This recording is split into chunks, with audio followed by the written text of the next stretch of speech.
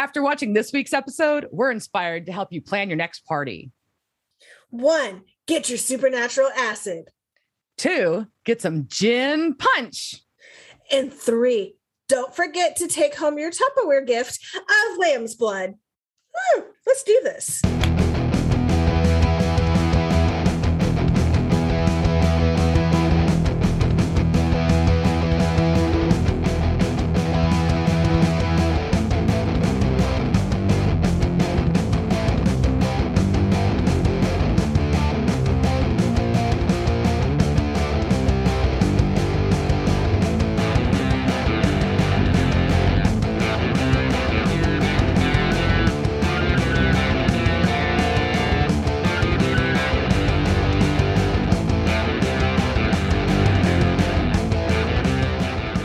Welcome to this week's episode of Devil's Trap Podcast. I'm Diana.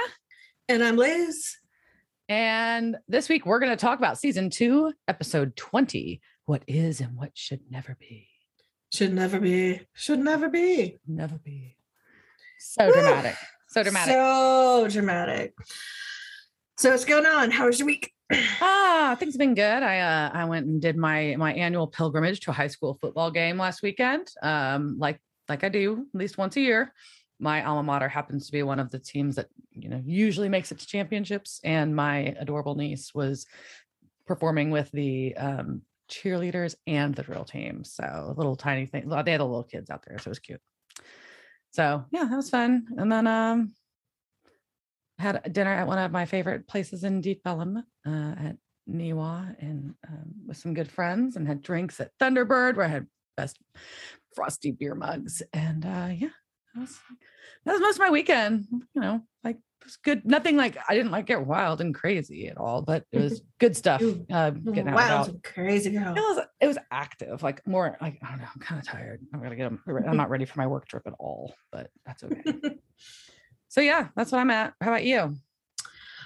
My weekend was fairly tame. I did some Halloween crafting, which is always fun, because Joanne Fabrics got some new mannequin heads in, and they're Bride of Frankensteins, and they also had Draculas, but I just bought a couple of the Brides of Frankensteins because I actually need them. Go need them for hats and to put my bat wings on and other things. So spent most of the weekend just hanging out and painting, which was good.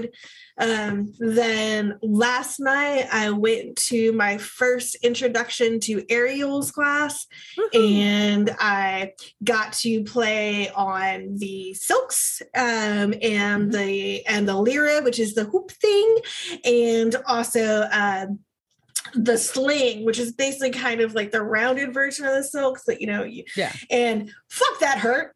That was I have got, so with the sling, it goes pretty much like it's getting wrapped around your hips, at the top of your hips. And so basically all pounds of me was basically hanging on this tiny, on these silk things, and wow, those dig in a lot and they hurt, but it was a lot of fun. And that's cool. This is at Sky Candy in Austin. It's just a gym that's devoted to circus arts. And so they have trapeze classes and ropes and lyra and silks and all sorts of fun things. And I'm starting my lyra classes in October. So I'm really excited for that. They're also I think it's really cool because they're this is circus arts for everybody. So the class that I'm taking in October is lyra for plus sized women. So I don't have to be because my introduction had lots of skinny bitches, and you girls are great. Love you. But I would have much rather been there with other people who are at my current fitness level, which is not a fitness level. Then I don't have one right now. And of course I'm oh yeah, I still have a really strong core. I'm bitch, you haven't done core work in months. Your core is no. That's just all upper body and core. Upper body and core all day. Well, and legs. So the silks, it's full body basically, but much core. The core is key. And so, I at least have good muscle memory there, but it's still like, oh, I don't have that strength anymore. But it was a lot of fun. And today I went to the dentist and got lots of molds made of my teeth. So if I see any of my teeth for sale on the dark web, I will know who to blame. And then I went to go finish up my show notes at Laura, which is Aaron Franklin's Asian expedition with I think he's with the guy from Uchi. But yeah, that was supposed delicious. to be amazing. I can't wait to go to the one in Dallas. I've heard so many good things. I'm a little jealous. That's really good. And so Diana is going to Nashville tomorrow. I'm going to Vegas on Thursday. Yeah, because you're listening on Thursday, but we recorded this on Tuesday. Oh yeah, yes, so that's what's happening. So by the time you're listening to this, I will already be in Nashville, and Liz will be on her way to Las Vegas. So our warring music festivals. Americana versus punk rock. Oh, yes. There we go. Yes, which is funny because we both like both, so it works out. Yep. But it's funny. So, and our outfits will still probably be similar. Yeah, that's how it goes. Well, awesome. I know. What are you drinking tonight? So in honor of this episode, I am drinking the Gin from what's High's new name or the bigger name? Well, Ruminate Distilling is who the creator is. So they used to be based in High, and they're proprietors of High Rum, and now based in Dripping Springs. Woo, dripping. So I made a cocktail. I made a French 75. So which is basically delicious. Gin and some simple syrup and lemon and bubbles. So well, I'm out of my gin.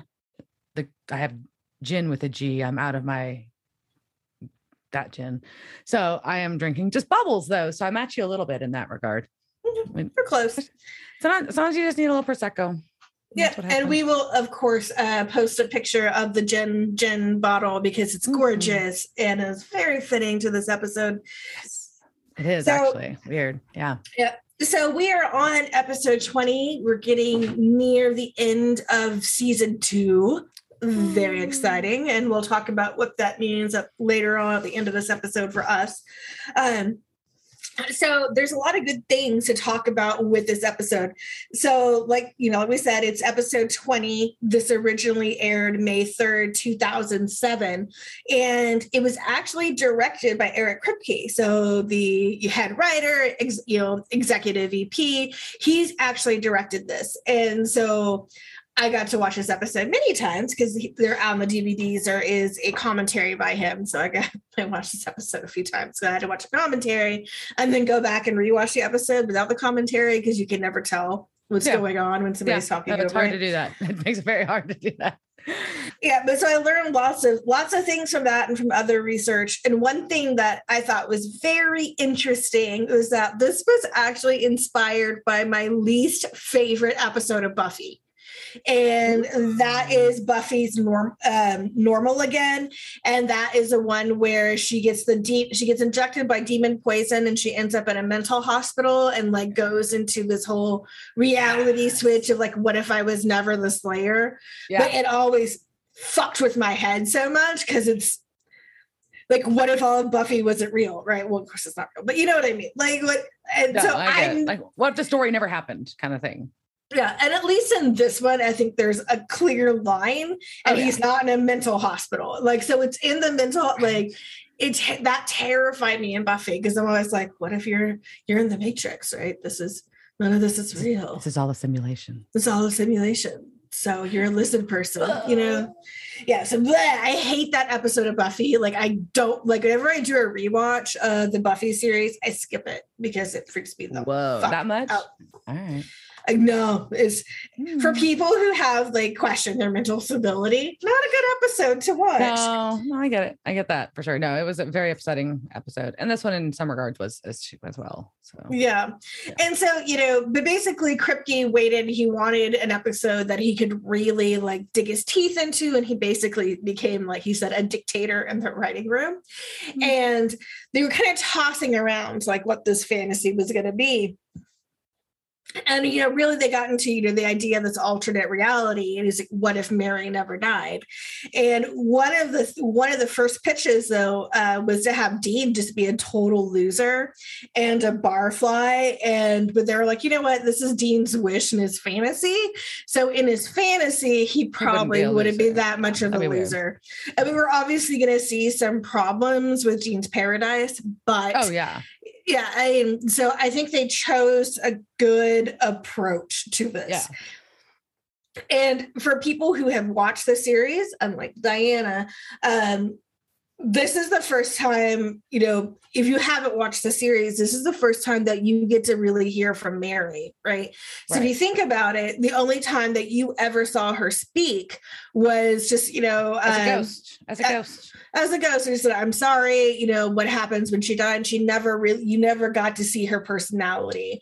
So I think that's really great. We get the introduction. We got so much of John's shittiness, and now we get to see kind of what Mary, at least Dean's perception of what Mary would have been like. So So let's jump right into this. And so we're going to start off with Dean's going to be in the car. And I don't know if you noticed this, but the sign outside of Sam's hotel room was for Joliet. I missed that. That's awesome. Yeah, and I was like, well, that's what my mind was like, pew! Like we just talked about Joliet on last week's podcast. Yeah. And now I was like, oh, serendipity. How did this happen? That's crazy. I didn't even notice that. Wow. Yeah. And they're fugitives right now. So Sam's in the motel, Dean's out driving around, and Dean's searching for something that's been killing people. Dean's searching, and Sam is researching gin, spelt, to be clear, DJINN. And they're talking about how they're gonna be probably some kind of ruins or something with a lot of rooms where they can hide around. So Dean decides it's a great idea. It's Dean, to go search alone for this, and of course finds, as this series is so excellent at locating, another abandoned industrial park. Well, and I thought it was interesting that there's an abandoned industrial park, but it's clearly an abandoned office, but an old with the old typewriter still there. Yeah, it was very I'm like, who left all this shit in the office? Okay, and I actually want to find this. Somebody would have jacked that typewriter by now. Yeah, I know, but it was great. This is the type of abandoned building we want to watch. So he's walking around, and he's clearly being stalked by somebody, and he has this knife. My first thought was, why is this knife bloody? Yes, exactly. I'm like, what the fuck? His knife is already bloody. This is not a good sign. But we don't get that answer for quite a while in the episode. Yep, but at least they do fulfill that. But yeah, that was definitely one of my oh. Yeah. So finally, this heavily tattooed dude, because that's always the dangerous ones, jumps out from a corner and grabs Dean. But then his eyes start turning blue, and he starts turning blue. And then Dean starts turning blue, and his eyes are all black in his head. And also some fun tidbits on our Jen, who was heavily tattooed. So it was inspired by this woman who had a bunch of, Eric had seen a picture of a woman with a bunch of henna tattoos on them. So that was where he got the inspiration. But they're like, this makeup takes 3 to 4 hours. So with the actor, they're like, do you mind if we just do this once and then you just keep it on for the rest of the shoot? So this guy, trooper that he is, basically got his makeup done at the beginning of the week and then wore the makeup for the rest of the week. As he went grocery shopping, as he went to get coffee. That'd be great. And he was cabs won't pick me up. I cannot get a cab ride. But I also just think that's baller. I'm like, yeah, man, that's commitment. Let's do this. Yeah. And also if somebody told me you can sit in this chair for 3 to 4 hours every day, or we can do this once, and then you can go about your life, I'd be like, okay, once. Yeah. Once. Yes, please. Yeah. I mean, that's probably half the reason I can't get lashes done. Not just a few reasons, but one of them is that just sitting there for 2 hours while they put them on stresses me the fuck out. But it's also really great, which is why I love that, because for those 2 hours while I'm there, nobody can fucking bother me. It's so great. So much anxiety. I even if I get my nails done, if I'm getting fancy shit done, I did this week, sitting there for a couple hours, at least I can fuck with my phone. I can have a conversation. I can do things. I can't do that when I'm getting my lashes done. And that makes me and that's why it's so great. And it also depends on where you're going. Obviously, I have a bond with my lash girl. So sometimes we like true crime podcasts. podcasts. So sometimes we'll listen to true crime podcasts. That would help. Yeah. Yeah. She's got pretty good taste in music. I mean, there are times where like we're in the second hour and I just start fidgeting but it's like your eyes are taped shut and you cannot do anything. And so it's like work. Stressful. I know, but work can't bother me. Like this is the only time where I don't feel guilty. And I'm always like, hey, can't do anything about it. Yep. All right. Fair enough. All right. So the next scene we get, there's a classic horror movie on TV. And was it Creature from Blue Lagoon? I think so, but I wasn't sure. And then I forgot to look it up afterwards. No, I mean, it wasn't in the transcripts. But based on just like, I didn't rewind it. It was a big swampy looking creature carrying a chick. Yeah. So I think it was Creature from Blue Lagoon. So yep. And Dean's waking up. And the first thing that you can notice as he's waking up is that he's not wearing his amulet. His normal necklace is gone and he's got just a silver chain on. So that's your first clue that something is different. Off. Something's amiss. Yep. And he's got a naked chick next to him. Not necessarily shocking. I mean, it's Dean. It's like, okay, whatever. Yeah. So he starts walking around. He calls Sam but it's like kind of like middle of the night-ish or like early at morning hours. And he's just like confused because he doesn't know where the fuck he is. He's walking around this apartment, doesn't know where he is. Sam thinks that he's drunk on gin, funny enough. And apparently and drops that the person he's sleeping next to is named Carmen. And Sam is sitting there reading law books as we cut to him repeatedly. So obviously there's something off here where Sam's reading back, doing law school stuff. And Dean has a woman that next to him that Sam knows the name of. So Dean finds mail on the counter and he's in Lawrence, Kansas. So Lawrence, Kansas address, mail addressed to him and to Carmen at this house or this apartment.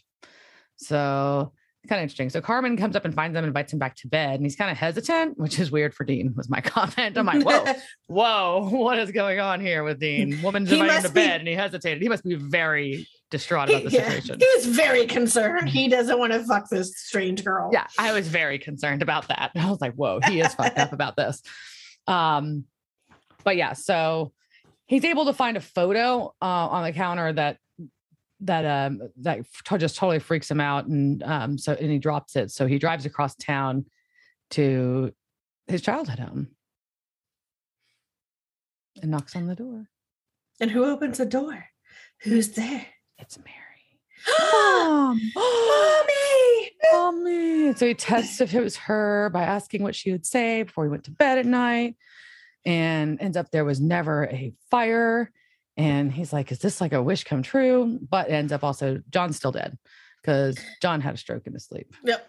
And so I think something that's really interesting, so we've got a lot of the photos that you're seeing are very important to, so at Dean's apartment, you got the picture of Carmen on the beach. Mm-hmm. You see him pick up a photo and drop.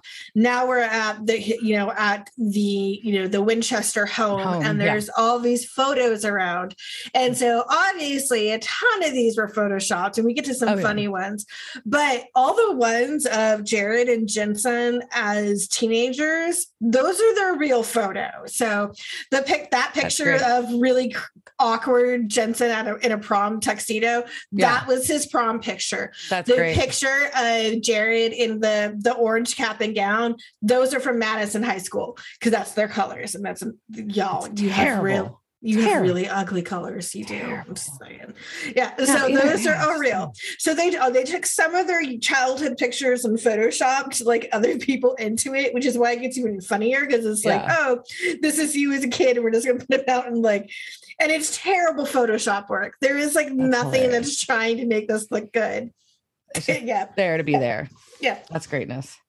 So anyway, so he just really just kind of convinces his mom that look, I just want to sit in the living room and sleep maybe. So he just wants to sit in the house, basically. He just wants to be there.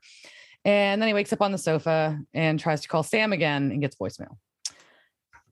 So and there's another photo when he wakes up. Did you see that? It was Dad, Mom, and Dean and Sam all in matching sweaters. They had they had an ugly Christmas sweater photo. Yes. That was fucking brilliant. That was a good They did a good job. I thought, obviously they're not going to I mean, it's for a TV show. They're not going to spend like, make it like so pro. You're going to print a freaking 11 by 17 of it. But like having like a good array to at least sell it. I appreciated that. Yeah, I think like for that, they took like, it looks like they took a photo from Awkward Family Photos. Put their faces in it. Yep. So, so we cut to Dean I was meeting with an anthropology professor who obviously knows that it's not, that he's not one of his students, even though he pretends to be. And he's asking about Jinn because he remembers having this encounter with the Jinn. You know, Dean knows where he was and who he was hunting the Jinn, and then woke up and all of this is like this. So he's like, I probably need to check on this. So he's asking like if they can actually grant wishes or alter reality, and why would they do that? Is it self-defense or is it not evil? And everyone just keeps asking, like, this is like the third time Dean gets asked if he's been drinking. It's pretty funny. Everyone just assumes he's fucking loaded. Yep. Well, it's kind of fair.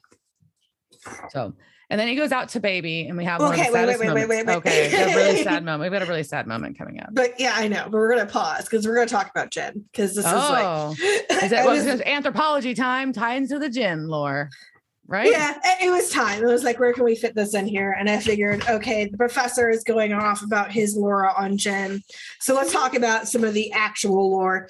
So lore.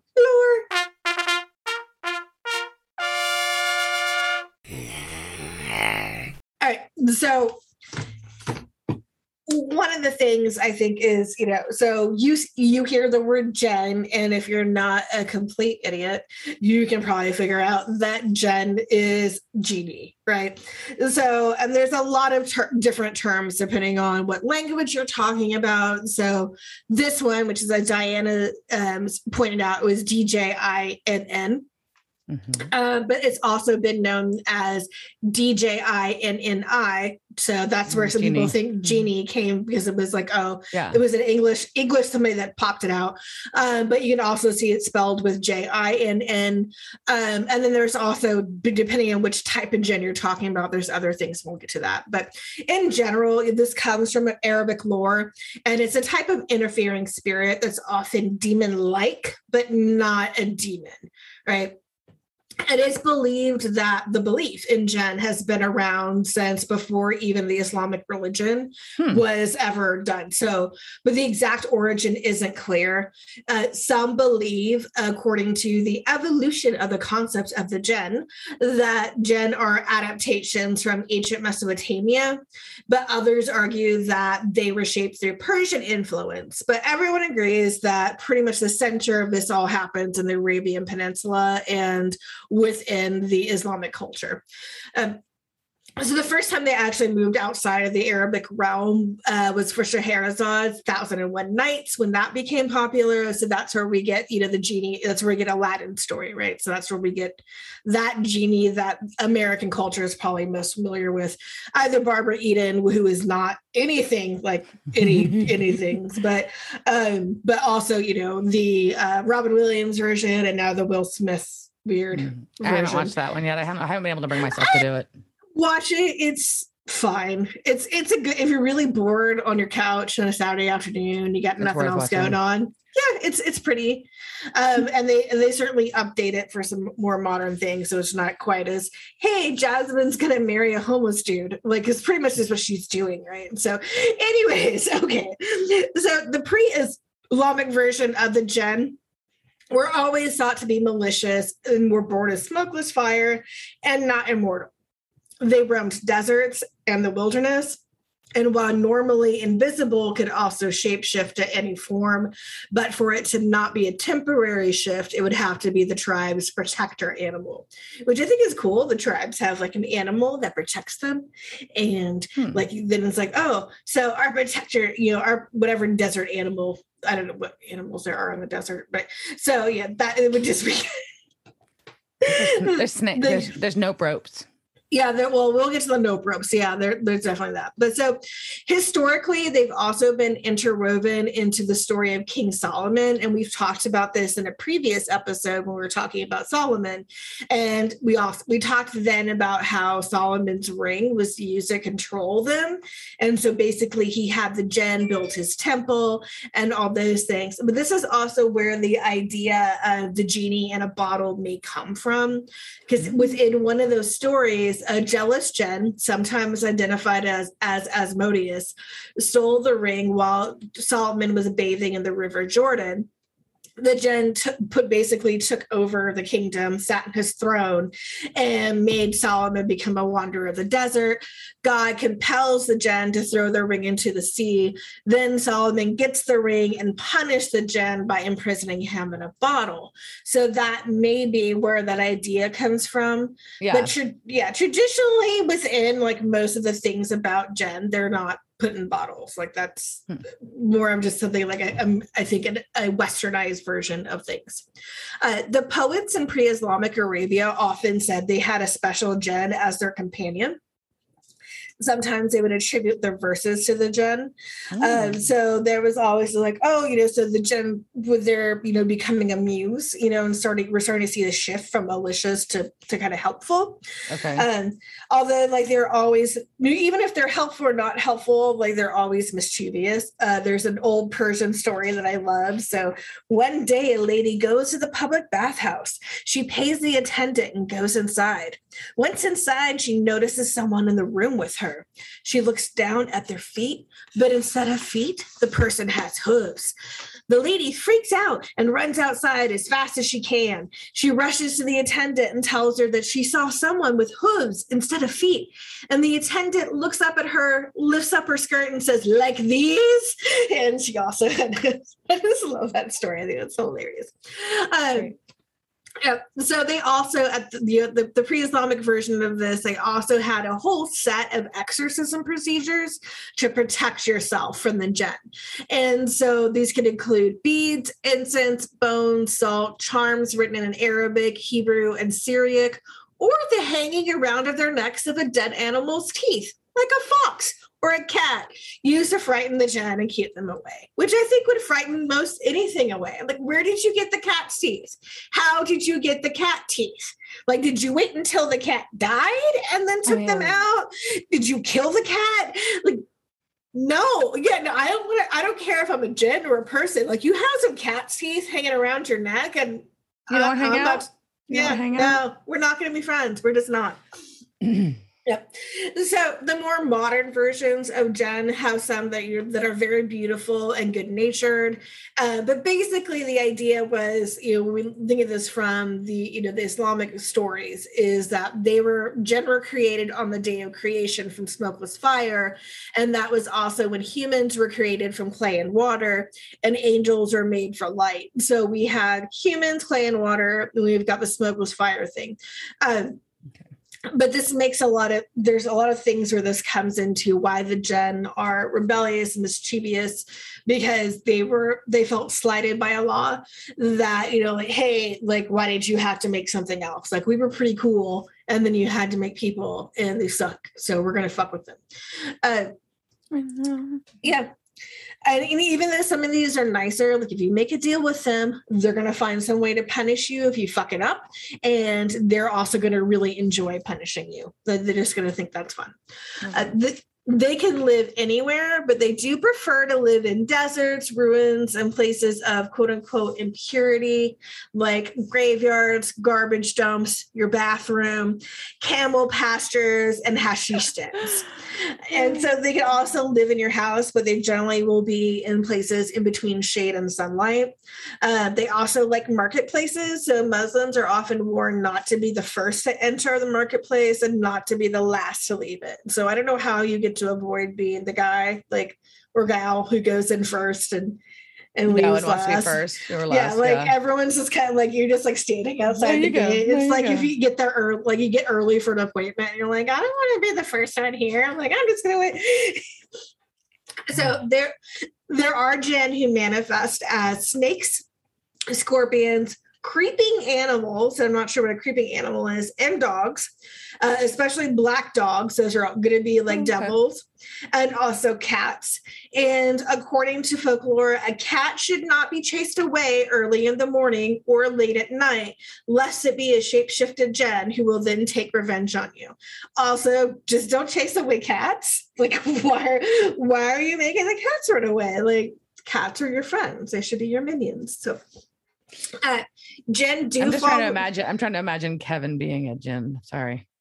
It's possible. I mean, there's some that are really dumb. He is mischievous and not so mischievous, and there's some that aren't very smart. And so Kevin could, so for those that don't know, Kevin's one of my dogs. Yeah, Kevin's not a person. Kevin's a black dog, but not a black dog. Not like the ones that are going around causing. No. They don't like. He doesn't like work for Satan that I know of. Yeah. Well, we don't. Someday we'll. That's okay. We'll do a whole thing on black dogs one day. I think they come up in here somehow. So, okay. So Jen also, they can fall in love, and they can also fall in love with humans and marry them.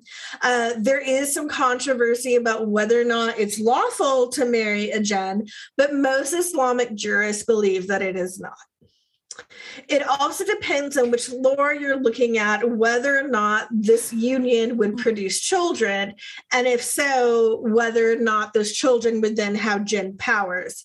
According to one source, if the mother is Jinn, then the children will be invisible. And if it's the father, then he would be visible. I don't know. So wait, hold on. The kids would be invisible? Yeah, only if the mom's a Jinn. But if the very complicated to raise an invisible child. Yeah, they're just running around smacking shit everywhere. But also, like, the mom's a Jen, so she would probably be able to like see their kid doing whatever. I hope so. Yep. There is a clan within the United Arab Emirates to this day who claims they descended from a female Jen. So I don't know if they think they can be invisible or not. But, that was my first question. I was like, Yeah, but the Jinn do have a regular life cycle complete with like heaven and hell waiting for them. But just like humans, they're born to a mother and father, eat food, drink, and just have as many emotions as we do. And so some Jinn can decide to be evil, some can decide to be good, but most of them kind of fall somewhere in between. So there's 3 to 5 types of Jinn, depending on who you ask. In general, like I said, they're not very nice to humans. Some magicians can gain power over them, like Solomon did. But so some of the most common types that are known, so we have the ghouls, aka zombies. So these guys like to sleep all day and hang out in cemeteries at night. Promise, not a ghoul. They love eating human flesh. Brains. And they're not very smart and they're not very strong, but they can still be dangerous because, well, they eat people. So I kind of pictured them as like the Romero zombies, the slower. This is not 28 Days Later zombie. No, I don't like those. Yeah. But they can also they're dumb, but they're also good at kind of like tricking you to like get into some place that you can't get out of, and then they'll eat you. But they really like to eat children and babies, probably because, they're tender, and they like to drink human blood, steal coins. I don't know why they steal coins, and eat just general dead bodies.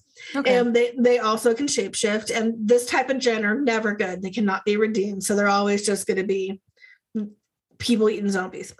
Were you going to say something? No, that's about right. I mean, most of the zombie lore, they aren't really redeemable. So that kind of makes sense. Well, let's see what iZombie. I mean, she was pretty nice. She was. Yeah. But even in that, it was noted that she was like an anomaly. Yeah, true. There is a type called the Vitella, and these Jinn, instead of eating the dead, occupy the dead. And so while they're inside a corpse, the corpse won't decay. So it can be hard to tell the difference between a human and a Jinn in a dead body, because it just looks like, unless it was somebody you knew who was dead. These can also shapeshift. And they have psychic powers. They can see into the future and read minds, not mimes. I mean, I guess they could probably read mimes. I hope they can read mimes. If they can read minds, they better be able to read a mime also. Yeah, well, someone has to interpret what those mimes are doing, and hopefully they're the ones they're tricking. And so they're also, these guys are only kind of evil. They do have the capacity for good. Oh. All right, another kind is the Ifrits, Ifrits, also called Ifrits, sometimes called Afrits. This is one of the more well-known ones. Their natural form is said to be giant winged creatures made of fire. This sounds pretty badass. Because, like I said originally, they were created after people and they got pissed. So they want to lure people to do evil things. So they'll fall out of favor with God. They also have social structures that are very similar to humans. Well, those humans who still have monarchies, I don't know if they switched into a democratic process yet or not, but traditionally, they had kings and queens and royal families. They had a social hierarchy that was like those of desert tribemen. They're very powerful and strong. And in modern days, they're thought to have become tech savvy in order to adapt to times. So they learn like this. Maybe this is the Iranian hackers I have to fight all the time. I don't know. Then we also would explain some things. Yeah. We also have the Iblis or Iblis, Eblis, also known as Shaitans, which is where it's a very similar word to Satan, and there's a reason for that. These are also the devils, which I got kind of confused about the difference between these guys and the Afrits. So I don't have 1,000 hours to investigate everything that we research. So apologies. Yeah. They seem to be very similar. They are also known to be very prideful. They have a lot of confidence. And again, like the Ifrits, their goal is to make humans commit as many sins as possible. And they do this through trickery and lies. And in the Quran, this is described as whispering into the hearts. Unlike humans, though, these guys are creatures of pure logic, and they don't make emotional decisions, and they never commit sin. It's also said that those who learn the medicinal qualities of plants are actually speaking with devils. And these are the ones who introduce sorcery with them. So I don't know. So apparently, because I know that aloe vera will cure my burn, I may be talking to the devil. A devil. And I think that's kind of one of the differences, right? That within like the Judaic Christian mythology, that it's a one devil, and this is just a type of thing. A type of devil that, but obviously we know that both of the dogma from both of those religions are very similar at this point in time. Yeah. And the last one we're going to talk about are the Marids, and they're the most powerful of the Jinn. And Marid is Arabic for rebellious. So all of these guys are a little rebellious, right? So they're all kind of that's what they do, but they're very hard to control. They have a vast knowledge in magic and have assisted many kings and priests throughout history. And they are blue in color. And this is the type of genie that we have in Aladdin. And so the blue is thought to represent intelligence and superior age. And, so when they were creating the jinns for the jinn type for, the supernatural mythology, it was a combination of a lot of things. But this is where like the blue light is coming from. This is why they kept it. Didn't make him totally blue, but still kept that blue light in there. And they commonly live in the ocean, and they're also known as spirits of the sea. So to end this out, I want to talk about some of the modern beliefs, because this is not something that is this is not a historical lore. This is a current lore that's believed. And so in the modern Middle East, the beliefs in Jinn are still very prevalent, more so in the rural and remote areas. In the urban areas, those are ones who are like, oh, this is superstition. There was a study in the UK, and they interviewed Moroccan, Pakistani, and other people of Islamic faith, and above 80% of them believed in the Jinn. So that's a pretty that's a large number. And so when we have theocracies like Saudi Arabia, they actually make the news like for brushes with the law. In 2009, there was a court case where a family tried to take a Jinn to court for harassment, claiming that the Jinn had evicted them from their house. It did not. That's wild. Yeah, the trial did not go through. But also, speaking of evicting them from your house or a person, there are exorcisms to get rid of them. Much like we exorcise people in the Western culture for demons or for demons. Spirits, yeah, it's the same type of thing. But it becomes an issue because there are a lot of people, especially in these rural communities, that have mental illness. And instead of getting treatment for mental illness, they think they are possessed by a jinn. And so they're going to faith healers in order to, evict this. So people, especially ones with like serious issues like schizophrenia, there's cases of people who've like gone for like decades without treatment because they thought they were being possessed. And the faith healers have a number of different ways in order to exorcise them, usually done in one of three ways. One would be remembrance of God and recitation of the Quran, blowing into the person's mouth. I'm gonna get probably because you're whispering the word of God into the, I guess that's where that comes from. You can also curse and command the jinn to leave, and calling upon Allah. Also, some faith healers do believe that if you basically strike the possessed person, the jinn's someone who's going to feel the pain and not the person. Although there's a lot of Muslim scholars that were like, this is kind of against like what we preach. Please stop hitting people, So there was a case where family members accidentally killed a woman because they were trying to get the jinn out of her, and so they basically beat her to death. No. And finally, to close this out, just to talk about how prevalent this is in modern culture, Iran's supreme leader said that COVID was caused by jinn. There we go. So it would explain a lot. It would start, if we can just get the jinn out, I don't have to worry about wearing masks or getting, booster shots. So it'd be great. Yeah. So that is the story of the jinn. My small anecdote is I did have, the first, other than obviously like Western culture person, like, I've heard of genies, right? But as a adult person, the first like reference I heard to a belief of at all, whether serious or superstition wise, in jinn was a friend of mine or a coworker years and years ago who was a Muslim, and from his family was from Senegal, West Africa, and he would make jokes about jinn. Like if something fucked up was happening, like he would like reference jinn, but he wasn't, I could tell that it wasn't like he didn't literally believe that a jinn was like an embodiment of a person that was going to walk into the room, but it was what they would blame things for. Yeah, that is a more urban version of it, right? Talking about them as like a superstition. Just like, if you're Irish, you're still going to leave things out for fairy folk and think about brownies and sprites, and it's like a lot of modern Christian people still reference angels and demons, but not necessarily, don't necessarily think it's going to be, appearing physically to them. But yeah, so I thought that was interesting. So that was like my little tie-in. There's my personal anecdote to tack on to the end of your amazing research.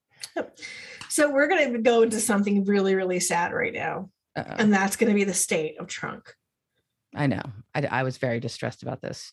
So the good news is that Dean still has baby.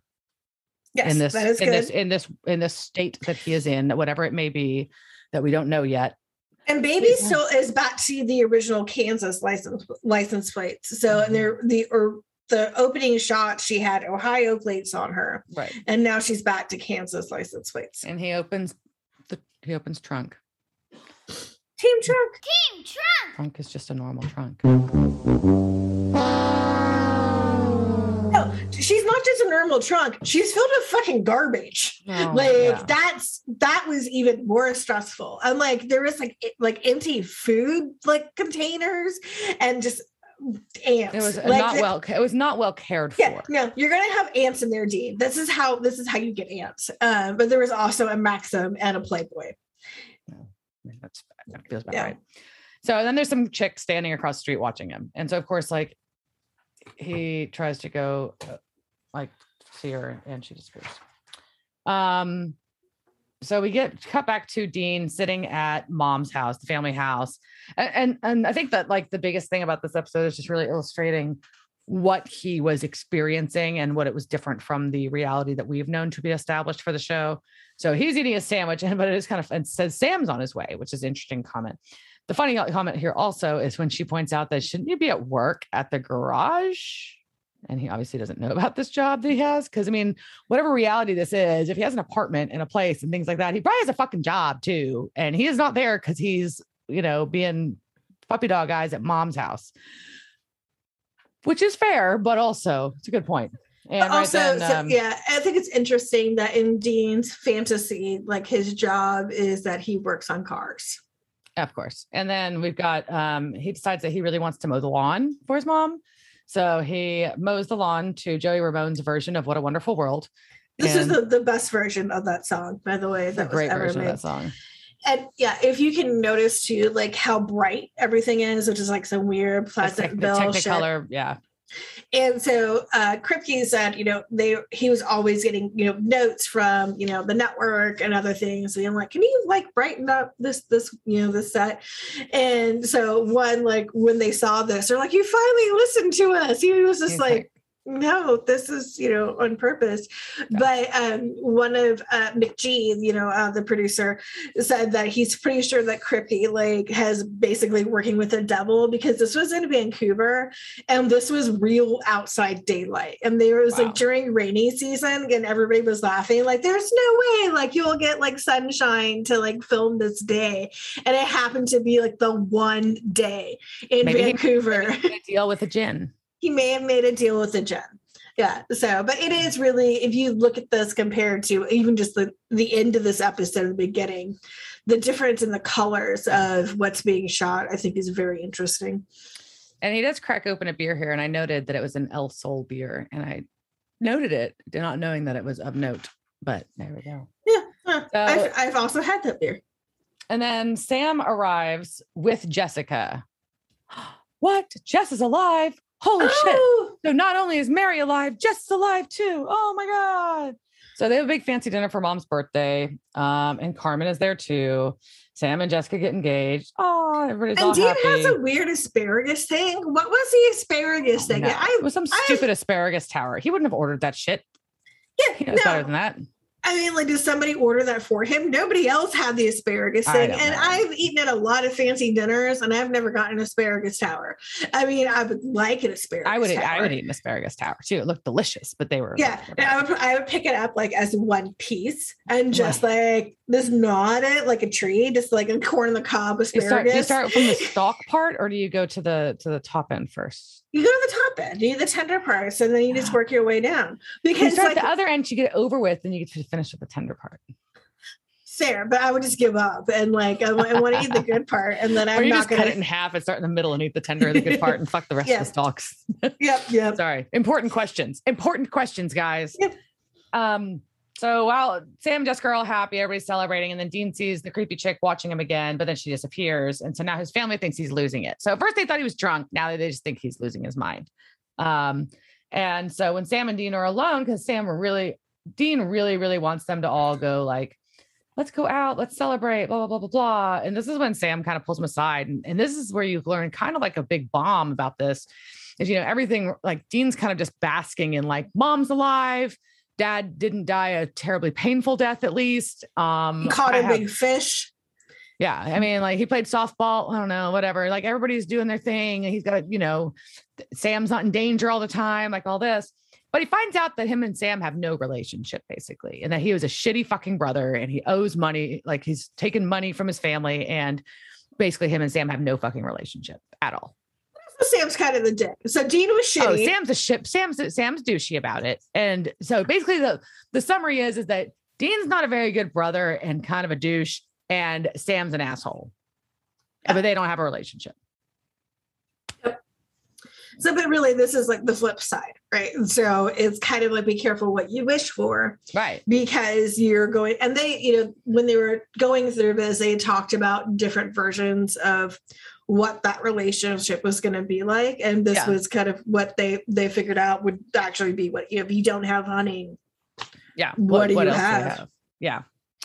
So, so you see Dean at home with Carmen, and she's got him beer, and she's kind of like, he wants to make it up to Sam and try to figure out like how to make their relationship happen again, because he misses his brotherhood with Sam, and tries to explain that he's having like, this whole thing is like a second chance, but he can't really explain it. Anyway, so he just really wants to make the most of this, and finds out that Carmen's a nurse. No. He's really proud of himself.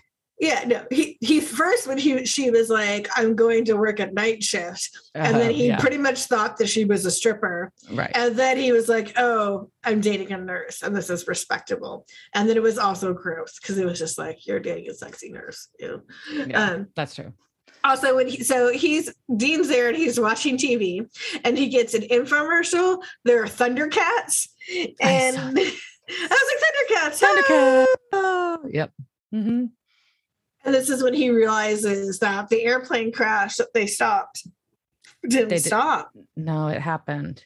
And then he goes to the internet and he starts looking up all these other cases that they had worked on, all these people they had saved, and none of it had happened. All these people had died. The cases had proceeded and gotten worse. Which I think for, a subconscious, if you're thinking about this as this is something in your dreamscape, this is really that debate that we've been seeing build up in Dean throughout the season. And so it's the reality of the hero's paradigm, right? So you're knowing that you have sacrificed everything, but you did all this good. Right. And so I think this is like his brain basically putting that in there, right? Yeah, it's like, hey, yeah. So now we see the random weird chick that keeps watching him in his apartment. So he goes to looking for her, and instead of finding her, he finds 2 corpses hanging in the closet instead. Very mummified corpses too. Yeah, like real dead, real dry corpses. Hanging by their wrists. Not full of gin. Kind of good. Yeah, they did not have gin inside of them. They were. Mm-mm. Yeah. So, and then the girl pops up behind him again, and then she flickers and they all disappear. So, and you can also tell when she pops up that she's getting worse. Yeah. Each time you see her, like she looks kind of beat the first time you see her, and then she's looking like deader and deader each time you see her. Like she's she's fading. So Dean decides to go talk to John's grave for a while, about all this. And basically knows that he's talking to his dad's grave to get himself to what he needs to accept, is that he needs to go find the gin to put things back to how they were. And that he knows that he basically has to trade this happiness that he has here for all these lives, and asks, why is it his job? Why is this my job? Why do we have to make the sacrifice? And so it's pretty sad, poignant moment, but it's also this little perfect world isn't as perfect as he thinks too. Like, you know what I mean? There's a lot, like, obviously he deeply values his relationship with his brother, and he didn't have that here. Yep. And also, instead of a single man tear, we got 4 man tears. So, he's not bawling. We got 4 tears that come out. And also that it was said, because he did such a great job doing this monologue, that there were grown men on the set crying. Oh, wow. I wouldn't be surprised. It was really sad. It was really well done. I think it was probably one of the best monologues that have been on this, at least on the season, I think. Yeah. But yeah. So back at Mom's house, it's like middle of the night, and Sam hears a noise. He's in bed with Jessica, staying at their mom's house, and runs downstairs with a bat and swings on Dean. But Dean is basically digging in the china cabinet. And sorry. No, go ahead. Yeah. This was basically a shot-for-shot replica of the first scene where Dean comes to Sam when he was still living with Jessica, when he comes to to get him on the road with him to go look for John. Yeah. So this was almost exactly the same, except that Sam can't fight. And that's why Dean whips his ass within a second. Yeah. So everything, the bat, all that shit, it's exactly the same. And then Sam can't fight. So I think, wow. And if you think about that from just a memory, you're going again to that subconscious thing, is this is what his memory is pulling in. His memory remembers that fight. But in this reality, Sam can't fight. Yep. Wow. Well, basically Sam thinks that Dean's robbing the liquor or the china cabinet to go sell shit. And Dean doesn't deny it. He's like, yeah, I owe a bookie money. And like, obviously, like, we don't really know exactly what he's taking at this point, but we know he's not probably robbing it for money at this point, knowing the storyline and the characters. But, and that he's got to take this for his bookie, lives may depend on it, and give love to mom. But then he takes one knife and then he leaves. So you know that like he's not robbing it for money. Yeah, but it's also, I think at this point you can tell that he's made his choice. He's gonna find the gin. Yeah. He's just like, hey, he's like, tell me he's saying my his goodbye to that. And he's just like, okay, we're done. I know what I have to do. Yeah. So, but surprisingly, actually, Sam follows him and gets in the car and says he's not going alone. And then Dean calls Sam a bitch and Sam asks why. I was like, oh, that's sad. So I drive off. I'm drinking, actually, like I've got a blurred camera on. I am drinking my bitch mug or glass. Yep. So while they're driving, Sam notices there's like this paper bag in the seat, and there's this whole back and forth about, you don't know, I don't know what it is. Yeah, I do want to know what it is. Anyways, and it's a Tupperware full of lamb's blood. It's like, you need a silver knife tipped in lamb's blood. So that does go back and explain in the first fucking scene with the gin why Dean was walking around with a bloody knife when he hadn't stabbed anyone that we knew of at that point. He hadn't. It was a knife dipped in lamb's blood. Makes so much more sense. You're like, okay, phew. Like, yeah. I'm like, that'd be a really bad continuity error, but whatever.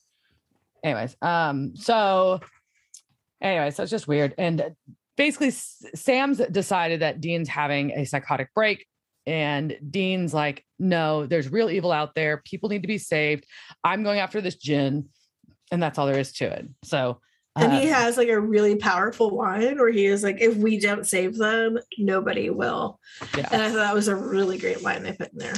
Yeah, no, for sure. And then he throws Sam's phone out the window because he's not going to end up in a rubber room. Yep. And he cranks the radio, and we get some Skinnerd because Saturday Night Special. Right. Did you say fuck yeah to Skinnerd? I did. You're welcome. Yeah, I did see a guy with a mullet today, which apparently are making a comeback. They're super fashionable right now. Yeah, so maybe Skinnerd will also make a comeback. It's so hot. Mullets are so good. They're still not cool. Sorry. I mean, like, I get like the one for funsies, but no. But for funsies, and if you have it, but like if you have one, you have to have a bitchin' Camaro. If you don't have a bitchin' Camaro, you can't have a mullet. That's just the law. Them's the rules. Them's the rules. So they get back to the industrial park. Sam's asleep, where Dean originally had the interaction with the gin, and they're somewhere in Illinois, basically, which is funny because it ties back to your Joliet stuff. But so they go inside, and Sam's just keeps saying over and look, see, there's nothing here. This is ridiculous. Sorry, I just got the whole Joliet, Illinois thing. Oh, okay. It's crazy. I love that. That was a good catch. And then but then they start hearing noises, and it's like, and then Sam's like, oh shit. So they wander around a little bit, and they find the corpses that we had seen hanging in Dean's closet are hanging inside like this open area in this industrial building as well. And they've got like these IV bags from them, which is real fucking, that now gets real creepy. And you get the girl that was haunting him, and she's got an IV bag from her too, but she ain't fucking dead yet. So they hear the gin coming, so they both hide. And I guess like basically the concept is the gin is feeding on these people, like their life force, like draining them kind of their blood, but like that's like a weird gin vampire thing. But either way, he's draining them. It is very vampire thing. He also likes to smell her a lot, which was gross. And so as he's like drinking from the IV, Sam makes a really weird like icked out noise, which I don't blame him, because I'd be like, ew, like I would have made that noise as soon as he sniffed her. Also, at this point I noticed that the Jen is in a very comfy sweater, like it's very like large, like Irish cable knit, and I was like, that was nice. He's chilling, he's cozy. That building could get cool, a little drafty. So the Jin's looking for it was so when after Sam makes this noise, of course now Jin is looking for Sam and Dean, but they kind of goes off on a mission away from them, And so they've pieced together that when she was kind of like murmuring and talking to the djinn, that's when Dean kind of realized that like she didn't know where she was. She thought she was with her father. And that's when I go, oh shit. And that's when Dean starts to realize this is what's happening to him. He's being drained. He's being hung up there too. That's why he's saying all this. Oh my God. Yep, he's getting some supernatural acid, which one, I was really glad that they called it supernatural acid. Two, that I started picturing like what the pains of supernatural acid would look like. Like, would it just have like the devil's trap on it? Would they have their demon amulet protection on it? Like, and so, I mean, is there somebody who's actually made this acid and passed it around? That's the questions Liz has. Then my other question is, would I take this acid? I probably wouldn't, but you know what you just want to know if it exists. Anyways, so he realizes this is happening to him, and he starts to catch a little bit of flashes of reality and all that. And anyways, it's just very upsetting. So he pulls the knife out and he's like, look, there's an old wives' tale that if you die in a dream, you wake up. So Dean's like, fuck it, I'm gonna stab myself. But first I'm like, oh, he's gonna kill Sam. I'm like, oh no, he's gonna fucking kill himself. And so Sam goes real hard and trying to talk him out of this.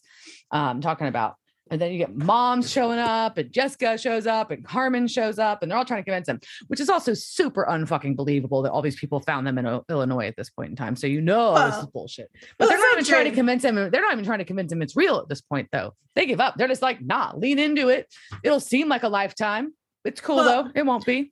Well, I think if you look at what each of them are offering, it shows, really what kind of Dean desires, right? And so Sam is, offering, I'm here. You don't have to worry about me. Well, Sam's like, Sam. So Mary is like, this is a dream. You can get, it is a dream, but you can get love, comfort, and safety. Yeah. Jessica says you don't have to worry about Sam. Yeah. Carmen says that he can have love and family. And then Sam gives him, it doesn't have to be your job to save everybody. Right. So we get to see all these things that Dean really deeply desires. Yes, for sure. Absolutely. No. And so they're offering all of that. And Sam's just like, why'd you have to keep digging? You were happy. But he knows it's all not real. And I mean, like that. Anyways, so I would say that begs the question is like, is a false happy reality, a false world that's happy, is that better than a real world that's not happy? I don't know. Do you want to take the red pill? Do you want to take the blue pill? I know it's the Matrix shit. Anyways, but yeah. So he knows. One of Mom Mary's comments was, "It's better than anything you had." And Dean says, "What?" And so I think that's when kind of his little like snapped around a little bit, because there were parts of it that were perfect, but I don't think it. Anyways, it kind of wasn't. So, anyways, so Dean stabs himself, which was pretty, shocking. And then you cut to the actual world where Sam is there trying to wake up Dean. And Sam's saying, I thought I lost you for a minute. And Dean says, you almost did. So that tells you that he really, really, really considered not leaving. He really considered staying. So as they're untying Dean, of course, the djinn shows up and attacks Sam, but Dean's able to get down and stab it. So we got a dead djinn. And they realize the girl's still alive, so they cut her down and save her too. And Dean says, I got you, which I thought was pretty powerful. But there's some really good lines in this episode. It's really good. Yeah. Yes. So we cut back to their motel, and what's interesting is so every other person in Dean's little, fantasy world, for lack of a better, dream world, whatever you want to call it, was part of his life, except for Carmen. We had never met Carmen before until we figure out who she is right now. She is the El Sol Beer beach girl. Yep. Carmen. That's where she came from. That's Carmen. And her name wasn't there. I'm intrigued that he chose Carmen as her name, but it's a good name. Yeah, it was a good name. So anyways, so Sam verifies, somehow he gets the hospital to tell him the medical status of the young lady they saved, and it ends up she's going to recover, she's stabilized. And anyways, so Dean basically, Dean and Sam are kind of feeling out how each other were, and Dean's like, yeah, I mean, I'm kind of okay, and that he should have seen it because Sam was a wuss. Yeah. But Sam's comment was, I thought it was supposed to be perfect. And Dean says, it wasn't. Yeah. And so I think, Dean is trying to explain that it wasn't a fantasy, that it was a wish, and that a wish is different than what a fantasy is. Mm-hmm. But Sam's also very proud. He's like, I'm very proud of you that you're able to get out of it. And with that, I think then we start getting into some extra hardcore shit, because Dean starts talking about, look, we have lost so much, and you can really, this is almost the culmination of, because we're in episode 20 obviously, so we're at the culmination of this season 2 and really starting to see Dean struggle, and or at least his struggle is being voiced louder than it has been before. Right. And Sam is, at this point, he's being cheery and not being bitchy Sam, which is always interesting when we get, Sam is actually being somewhat optimistic. And he's like, it's worth it, right? Because we've saved all these people. And just the look on Dean's face is so good. Because it's like, you can tell he still doesn't believe it, even though he went through all of this. Right. He's still not sure like, that it's all worth it. Yeah. And that's a lot. Damn. Yeah. There's so much in this episode. Yeah. That's a lot. Once I realized that it was like, I kind of like, you're kind of like, oh, I wonder what's going on. I like alternate reality or something like that. And then when you realize it's him hanging there too, it was like, oh, that's pretty. Oh, that's cool. I'm glad. Are you judging me for not figuring it out sooner? No, I'm just saying you wouldn't have known. Like they hadn't released that there was like people being hung and drained by the djinn yet. So yeah. I don't know. It's been so long since I first watched this episode. I don't know because the last few times that I've seen it, I've come in with that knowledge, knowing, my omnipotence of supernatural everything that I know. But so overall though, what did you think? It was a good episode. It had some really good poignant moments, but also a little bit of humor mixed in, a little bit, not a ton though. I thought it was really like, it was very like, I guess, an introspective episode for Dean in a way. And it was mostly fun, but like the big twist, like this is the second one with a big twist where I was like, oh my God. And like, not that others don't, but like the one, God damn, I forgot the episode name. It was just a couple episodes ago with our good old, our good friend. The Trickster? No, the chick who ends up being a ghost the whole goddamn time. Oh, the Sixth Sense episode. Yeah. Like, that was another one where you're like, because like when you start, because especially in like this one and in that one, it wasn't where it was like, oh, it's a bad guy and something crazy happened. You feel like attachments to these characters, and there's a twist with those characters that you're attached to. I think that makes a difference. Oh, it's just getting good, isn't it? It is. So today I was like, I'm gonna watch something. Fuck, I can't watch the next episode yet. I gotta wait. Damn it. No, I don't have to. Yeah. Speaking of next episodes. So we're coming up on the end of the season, folks. Yeah. So what we're going to do, because Diana is going to get her wish. Diana just made a wish. So I'm going to grant it. Maybe I'm a djinn. You're my own personal djinn. I'm your personal djinn. I may be inside a corpse. You don't know. For those of you who are doing a Diana and watching the show from the beginning, just to let you know, 21 and 22 are a to be continued episode. So what we decided to do is to put both of them together into one podcast episode. So we're going to take mega podcast. I just watched a bunch of making it. I know you did. It's the mega podcast episode. So we will take next week off. And part of that is selfish because I'm going to be hungover as shit. So I'm going to be busy with work. So we'll be back. This podcast is coming out at the end of September or September 23rd. And then we'll be back with our double episode on October 7th. Woo! So mark your calendars. Make sure you've watched both the episodes. Smash the like button. Smash the like button. Will it be one thing of lore? Will there be two? We don't know.